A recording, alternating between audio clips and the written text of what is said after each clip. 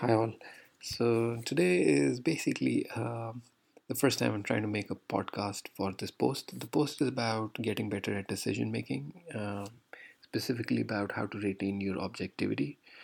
Been reading this book called Super Thinking, which is a big book of mental models.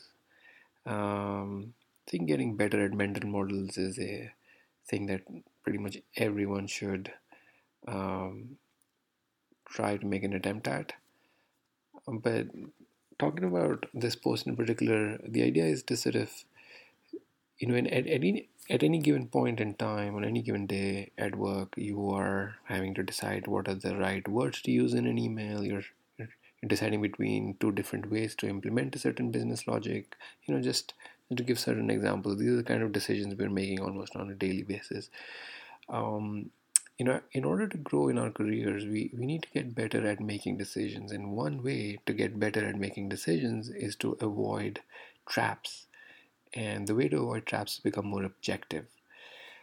First principle. So, what are the tools that help us to become more objective, right? So, first, one tool that comes to mind is first principles thinking, which is basically a way to reduce a given problem till it is completely reduced to fundamental truths. So, if basically the French philosopher Descartes, he had this approach called Cartesian doubt, where he would basically systematically doubt everything he could possibly doubt until he was left with what he saw as purely indubitable truths.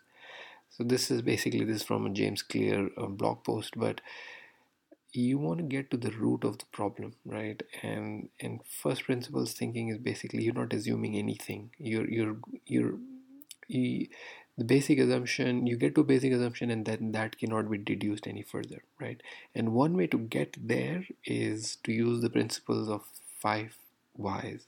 So it's a technique where you iteratively continue to keep asking questions: why, and and until you sort of get to the bottom of the matter, right? So five whys is a technique to sort of get to the root of what is really going on. Now, another tool that comes to mind is basically it's called third story. But imagine any situation. In any given situation, you're going to have at least two parties, right? It's yourself and the other party involved in the situation.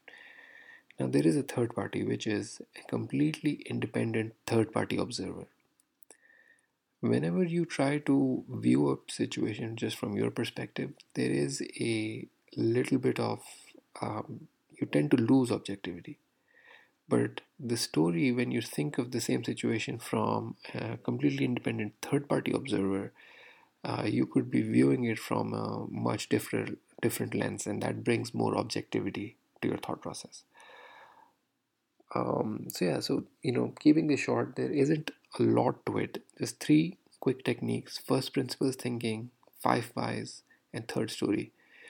Highly recommend looking at Super Thinking, the big book of mental models. Amazing work, and keeping in mind these techniques to sort of get better at decision making. Thanks.